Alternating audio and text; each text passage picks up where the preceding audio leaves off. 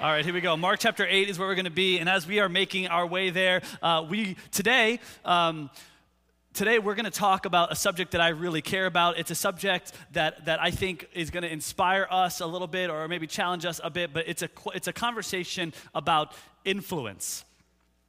We have a fair bit of family coming in for Thanksgiving. I don't know if you guys have family coming in for Thanksgiving, but we have a bunch of people who are going to be traveling from out of town and visiting our home, and so we're trying to arrange where everybody's going to sleep. This is a difficult task, arranging where people are going to sleep, especially when you don't have a home that can fit everybody who is supposed to come to sleep. And so, they're going to sleep in different places. We figured out, though, that we have this kind of sectional sofa that could become a bed for two.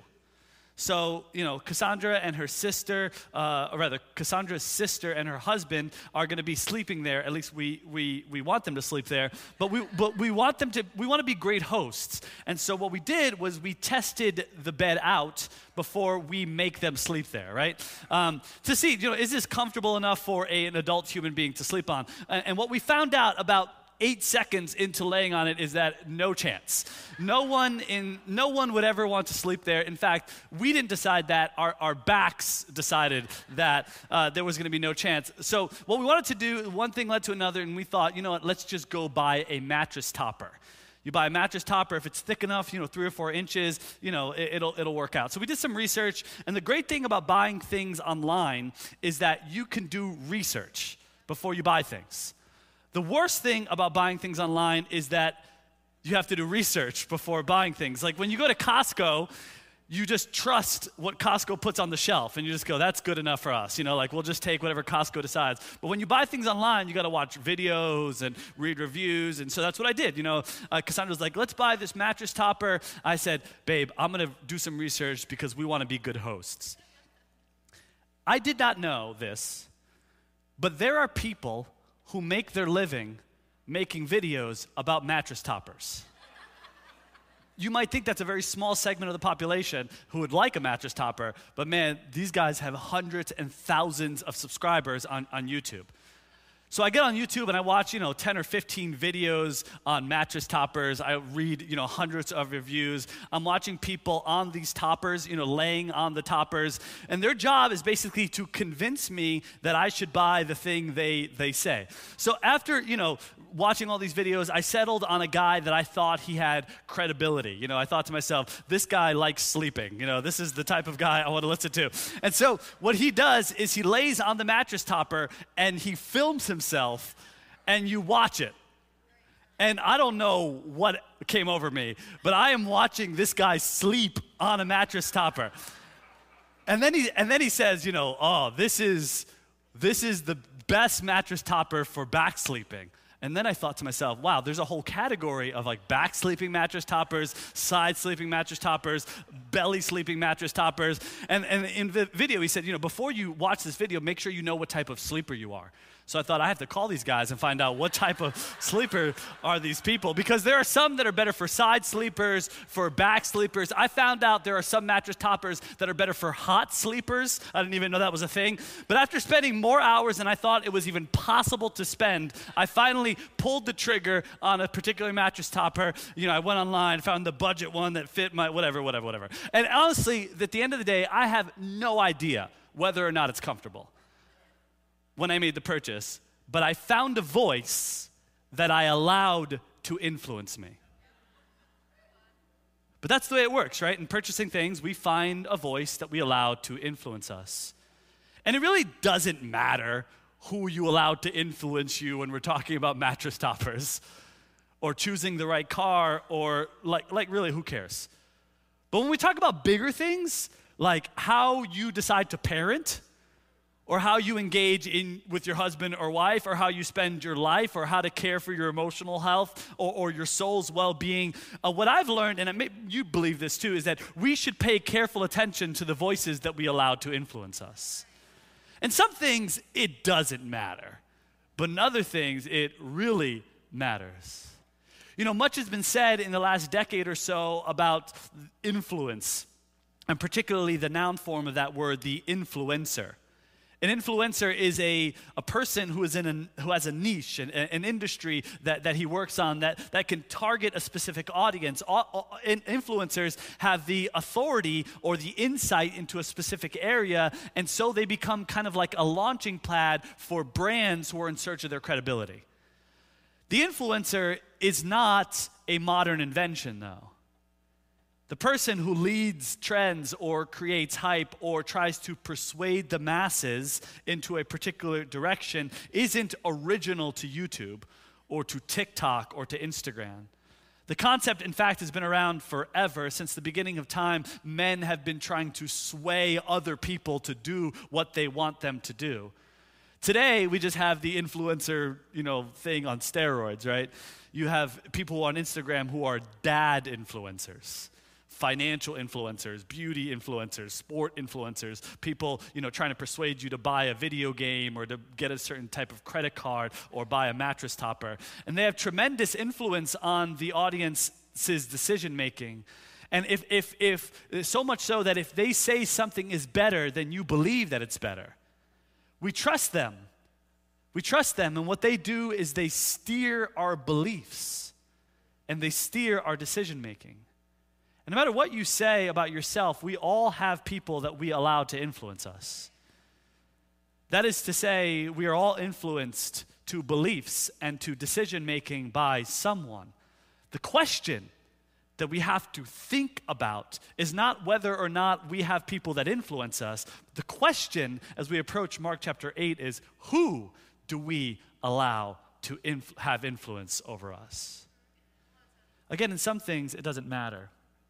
Who cares who you listen to if you're buying shower curtains? But you should really think before you listen to someone as they describe the way a marriage should be. That really matters. And one of the major crises of the world that we're living in right now is that we have so many voices that it's hard for us to discern who we're supposed to listen to. And look, if we listen to the wrong people, it has potential to have catastrophic implications in our life. This is the subject of Mark chapter 8. So as we begin there, let's just keep that in mind, and then let's go through the context of the passage. Is everyone with me? All right, here we go. Mark chapter 8, verse 10. He got into the boat with his disciples and went to the region of the Dalmanutha. That's where we are. This is immediately after the feeding of the 4,000. That's the story we read last week. Jesus gets in the boat, and we looked at this map last week, but we'll look at it one more time. Jesus is in this southwestern part that's the wrong dot, but southeastern part of the Sea of Galilee. He's somewhere over here in this place called the Decapolis. It's moving. Go back. There's no way to make it go back, right? Let's try it again. All right, here we go. Fast. He's over here somewhere, and the story goes that he's crossing over here to a place called the Magdala, which is the place called the Damuthla. It's the same exact place, okay? This map doesn't really work for us, but amen. Jesus is in the boat, so he's on the southeast side of the Sea of Galilee. He crosses over to this place, and as Jesus arrives there, the Bible tells us that there are some people waiting for him. Verse 11. The Pharisees came and began to question Jesus, to test him. They asked him for a sign from heaven. He sighed deeply and said, "Why does this generation ask for a sign? Truly, I tell you, no sign will be given to it." The Pharisees are waiting for him. The Pharisees are this Jewish religious group that had this kind of strict adherence to the Torah and also to the tradition of their elders. So we've met them a bunch in this series, but here they get word that Jesus is on his way and that his boat has landed. And when Jesus arrives, they're on the sea, just waiting for him. And they're there to test him, that's what the Bible says. And they're asking him, "What sign will you give us that shows us that you are from God?" Now that's interesting because last I checked, Jesus has done some amazing miracles in this exact area. And the Pharisees on numerous occasions would have acknowledged that he was a miracle worker. So what are they asking for? Well, in light of the qualifying phrase, "to test him," we know that they're looking for something else. In fact, the concept of a sign from heaven in later Jewish literature signifies kind of like a token which would guarantee that the person who's speaking is truthful. So the demand for a sign is not necessarily a request for another miracle. The requirement or the request for a sign is a demand that Jesus would demonstrate that his legitimacy to do all the things that he did.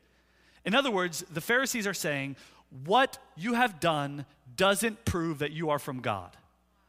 We need you to give us some definitive proof that God has sent you. Now, for most people, the fact that he fed 5,000 people with a few loaves of bread would be definitive proof, I would imagine. That would be enough. But for these guys, and this is the key point here, it was never going to be enough. They were never going to be satisfied. So Jesus sighs and go, look, I'm not giving you anything. Nothing will be given to you. Truly, no sign will be given to you. AKA, I'm not giving you anything. He adds in the parallel passage in Matthew chapter 16 that the only sign he's going to give them is the sign of Jonah.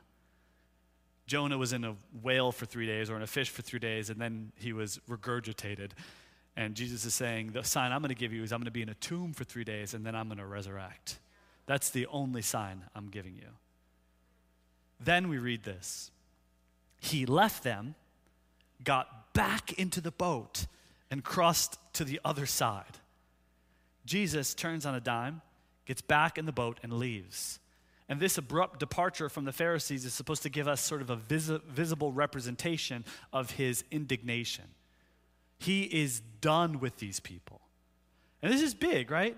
Because Jesus is making another judgment on these guys, that even if they, because they've refused to see, he's not going to give them even another sliver of evidence. And Jesus is turning his back in this moment on their corruption and the corrupting system that these guys have established. So he gets in the boat, and remember the disciples are with him. He just crossed over. He gets there. They're like, give me a sign. He's like, no. He gets back in the boat, and the 12 guys are with him. And then the Bible adds this quick little detail that we're going to note for later. The disciples had forgotten to bring bread, except one loaf that they had with them in the boat. Let's note that. Then Jesus uses the interaction he just had with the Pharisees to teach them something about discipleship. And here's the lesson. He pulls them close.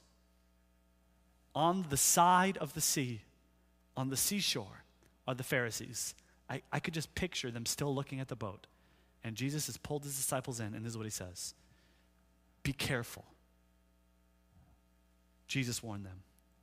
Watch out for the yeast of the Pharisees and that of Herod. In the parallel passage in Matthew, he adds, be on your guard against the yeast of the Pharisees and the Sadducees. Jesus has just rejected the Pharisees, and he uses this metaphor of yeast to describe the impact that they have on people. Now, when we talk about yeast, we're talking about something very specific. We're talking about the ability of a minute amount of something to impregnate itself in that thing and then to corrupt the whole. That's what we're talking about. My wife is an amazing wife. By the way, today is Cassandra's birthday.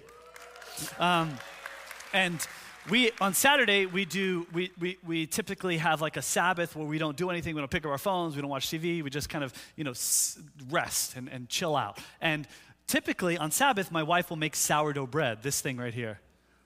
Yes, it's amazing. And pretty much all day we'll just eat it. And the kids will say, can I have some bread? And we'll just eat bread all day long. It's amazing. It's like the greatest thing. This is sourdough bread. The way you make sourdough bread is you put 700 grams of flour and water. You mix it together, and then you put 25 grams, so like 4% of the total mixture of yeast or of leaven or of sourdough starter. You take a tablespoon of this, and you put it into the mixture. And what happens is when you put it inside, the yeast feeds on the sugars in the flour. It releases carbon dioxide that makes the bread rise. If you have no yeast, the bread is flat. With yeast, the bread rises. And what actually happens is so interesting, is it changes the chemical composition of the bread. Just this little bit of yeast corrupts the whole batch of dough. That's the metaphor. And this metaphor is popular both in Jewish literature and also Hellenistic literature. It was common in metaphor. In fact, Paul would say it twice. A little bit of yeast works through the whole batch of dough. 1 Corinthians chapter 6 and Galatians chapter 5. And we see that warning. What is the warning then? He's saying, hey, be careful, because if you let their teachings influence you, it will corrupt your faith.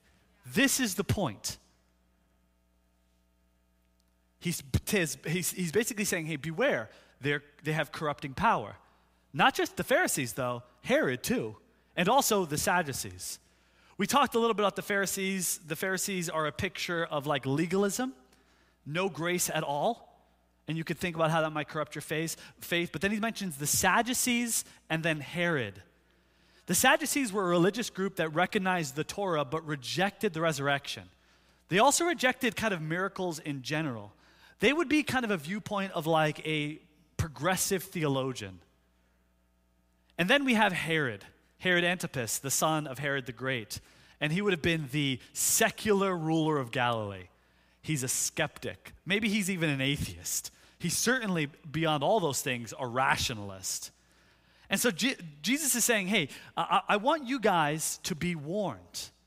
And we have to take some time on this group of people because it's really rich. Jesus, again, has just finished rejecting the religious leaders. He pulls the disciples close and says, hey, beware, not just of the Pharisees, not just of the Sadducees, not just of Herod, beware of all of them. What is he trying to say? Well, that don't allow their views to influence you. That's the prime idea here. Because if you subscribe to their theology, and we're going to get to why in a second, even if you subscribe to a little bit of their theology, it's going to corrupt your whole life. The Pharisees with their legalism, the Sadducees with their liberalism, and the Herodians with their secularism. Beware, watch out, I'm warning you. Now, the inclusion of those three groups is important because Jesus isn't just warning us against the secular. He's not just saying, you got to be on your guard against the world. He's not saying that. He isn't just saying, hey, you need to be on your guard against the hypocrisy of the Pharisees or their legalism. But instead, he's warning his disciples of all of the corrupting ideologies of the world. And I mentioned this slide. I put this slide up 3 times in 3 different ways just because I want to hammer it home. He's warning us a small amount of their worldview can be corrupting. When you allow their worldview to take residence in your heart and mind, over time, it will eat away at the sweetness of the gospel in our life and decompose the very essence of our souls. That's the point. They have fine-sounding arguments that can toss you back and forth. And you, if you listen to them, will be carried away by all of their ideas. And Jesus is also telling us, and this is so vital, that you and I are vulnerable to allowing terrible ideas to influence the way we think and behave. Brothers and sisters, I want to lay this out. Everything you hear, everything you see, every show that you watch, every TikTok you indulge, every Netflix episode, every video game you play, every article you read, if you aren't on guard, will implant itself in your heart and mind, and if it's not in line with the gospel of Jesus, will corrupt your soul. This is why the scriptures spend so much time asking you to train your mind. Set your mind on things above, not on earthly things. Be transformed by the renewing of your mind. Don't just accept everything you hear. Watch out, be on your guard. In preparation for this lesson, I thought a lot about what Jesus would have told me while I was sitting in that boat. Instead of the Sea of Galilee, I imagined we were in the Atlantic Ocean. And he's like, come. And he pulls me onto the boat, or maybe he pulls you onto the boat. What would he say? I'm going to take a shot at it. These are like 5 or 6 things that I think he probably would say to us. Maybe he would say, watch out for social media influencers who make happiness into something you can only achieve if you look better, or are richer, or have more things. Maybe you would tell us to watch out for them because they teach that true joy can only be attained if we look like them or have what they have. And that they miss that the gospel teaches that real joy comes as a gift by the Spirit of God. And I don't know, maybe you and I have believed that lie and it's corrupted our ability to find real happiness. Maybe we're on the boat and he would say to us something like this: hey, watch out for those rational academics who use rationalization to minimize the power of faith, that teach us that life can be found, that meaning can be found in this life alone, that there is nothing more than you or greater than you, and that you need to be just a good person to find meaning in life. And maybe Jesus would tell us to watch out for them because they miss that we have been wired for eternity. And in fact, we need something greater than us, who knows more than us. And that if we put our faith in a God in heaven, that we are not shackled to a religion, but instead we're freed from our self-centered narcissism. And I don't know if you've believed that, and that idea that rationalization or rationalism is the only way you describe the whole world, but maybe you have, and it's corrupted your ability to find faith.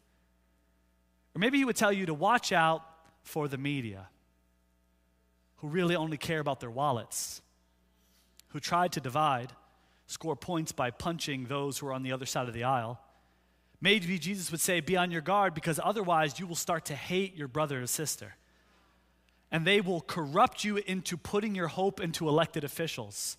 And that corruption will lead to cause division in Christ's church that he died to unite.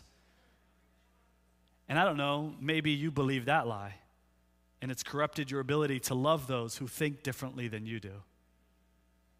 Maybe he would say, watch out against the influences of our materialistic society that care much more for things than for people, that teach that the more you have, the greater your life will be. And maybe he would say, be on your guard, because if you buy into their ideology, you will totally miss Jesus' word that says, watch out, be on your guard against all kinds of greed. Life does not consist in the abundance of your possessions. Either you believe it or you don't. And if you don't believe it, you've bought into a lie. Or maybe he will say, be on your guard with the shows that you watch or the music that you listen to that has corrupted you by normalizing sex and violence and greed. I just love the beat. I just love the way they sound. Yeah, but it's slowly corrupting your faith. Or maybe he would say, watch out for religious legalists who don't care about grace or mercy. Or maybe television preachers who beg for money so they can buy private jets. Or for people who teach that drugs and alcohol and porn are a healthy way to cope with your real trauma. Be on your guard. Be on your guard. Be on your guard against every worldview the world has to offer, because if you allow it in your heart, it will corrupt your soul. I feel personally passionate about this because I have found myself, I would say over the last couple of years, swayed back and forth by so many people that I've listened to about every sort of subject. And I find that, sometimes I listen to like a podcast of good information. At the end of the day, it makes me angry towards people that I should love. Or it makes me want to divide or to cut off people and go, you're stupid, da, da, da. I find myself doing that, man. I listen to something and I'm like, I just need to tell those people. And it's like, what is wrong with you, dude? But I saw myself being corrupted from the inside out because I was not watching the things I was listening and watching and absorbing in my life. Be on your guard. That's what Jesus is saying. Watch out. Be on your guard. Otherwise, it will corrupt your whole life.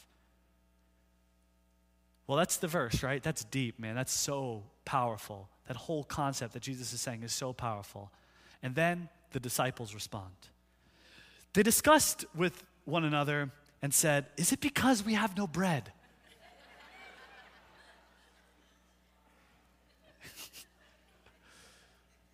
What? You think Jesus is angry because you forgot lunch. And in that way, they missed the whole meaning of the warning. They thought Jesus was talking about actual bread. They just heard the word yeast, and they were like, bread? Oh no, we only have one loaf.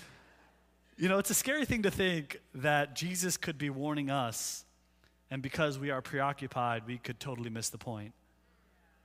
I think Jesus could be speaking to some of you today, and some of you are caught up in some ideologies that are hurting your own lives, and you are not really thinking. You're thinking, I'm talking about someone else.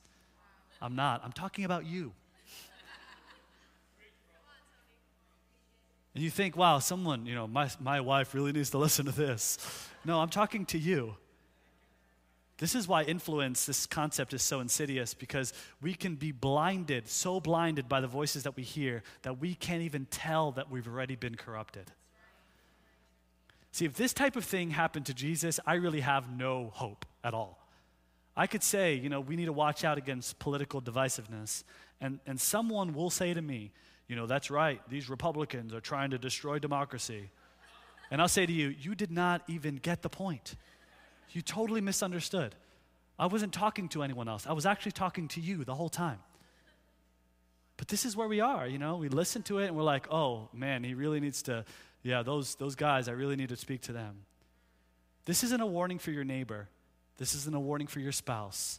This isn't a warning for your friend. This isn't a warning for the guy you're discipling. This isn't a warning, for the people in your ministry or for the people in your community group. This is a warning for you, and it's a warning for me.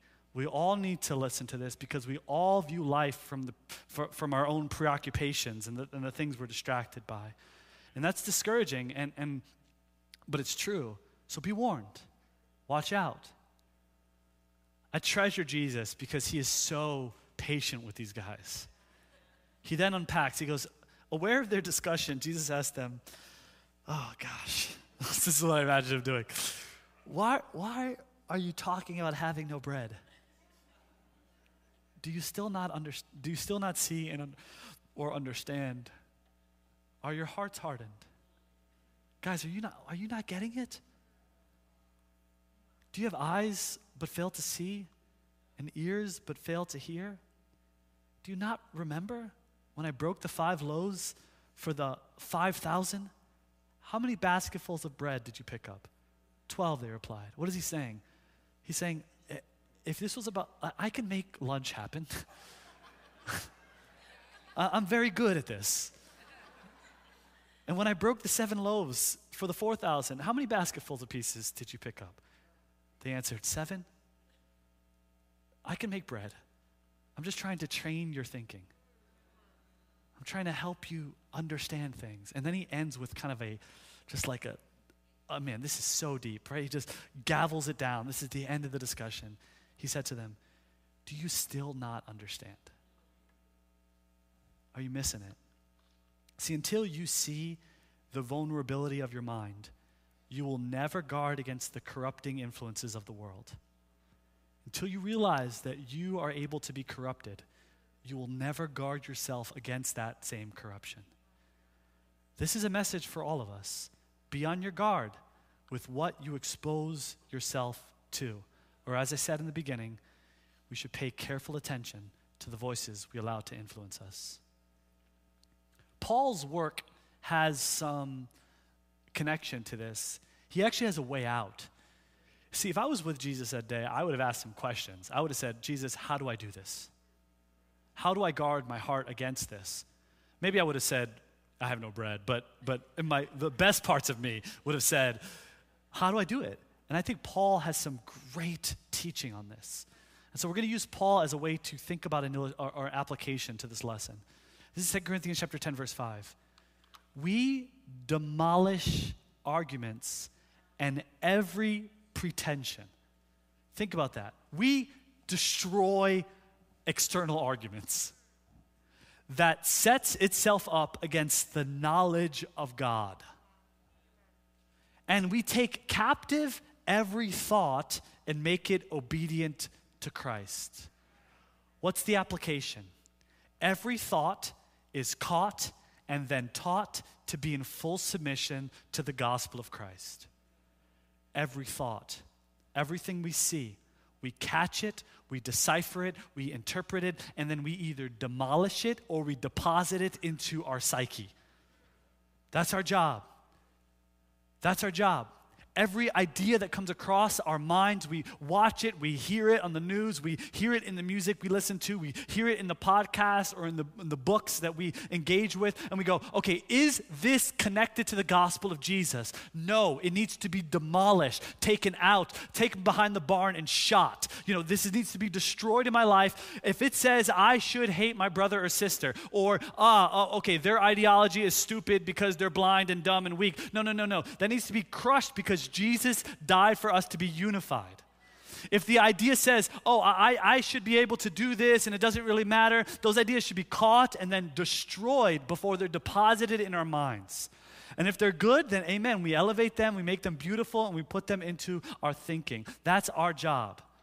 And here's another encouragement based on the passage. You notice how it says we demolish arguments? I think this is because you can't do this alone. Some of us are already so blind to this, so blind to it that we need someone else to look at us and go, hey, dude, you are really struggling. You have connected your life to an ideology, and that ideology has really ruined your ability to be unified with people. We need someone else to tell us because we've been so blinded by it. And so let's talk about how this works, right? We catch every thought and then we teach it to be submissive to the gospel. How does it work? Here's some examples. Well, someone might think it's okay to watch shows with nudity. You might think that. And if you do, I'm talking to you. And your mind should go, no. If I look at a woman lustfully, I've already committed adultery in my heart. I think it's okay to do this. No. It's not okay to do that. Because the scriptures are so clear. I'm not allowed. If I do that, it's going to corrupt my purity. You might think, I'm just an anxious person. Maybe you've said this. I can't overcome, I'm just an anxious person. No. That's not right. You struggle with anxiety, but by the power of the Spirit and the love and support of others, I will not be anxious about anything, but through prayer and petition, I will lay my requests before God. I'm not just going to be okay with being a sinful person.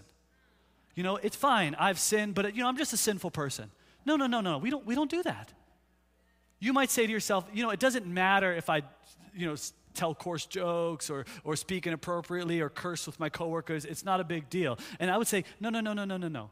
The scriptures have a very clear answer for you too. I will not let any unwholesome talk come out of my mouth, but only what is helpful for building others up according to their needs, that it might benefit anyone who listens. You might say, it doesn't matter who I date. And I would say, of course it does.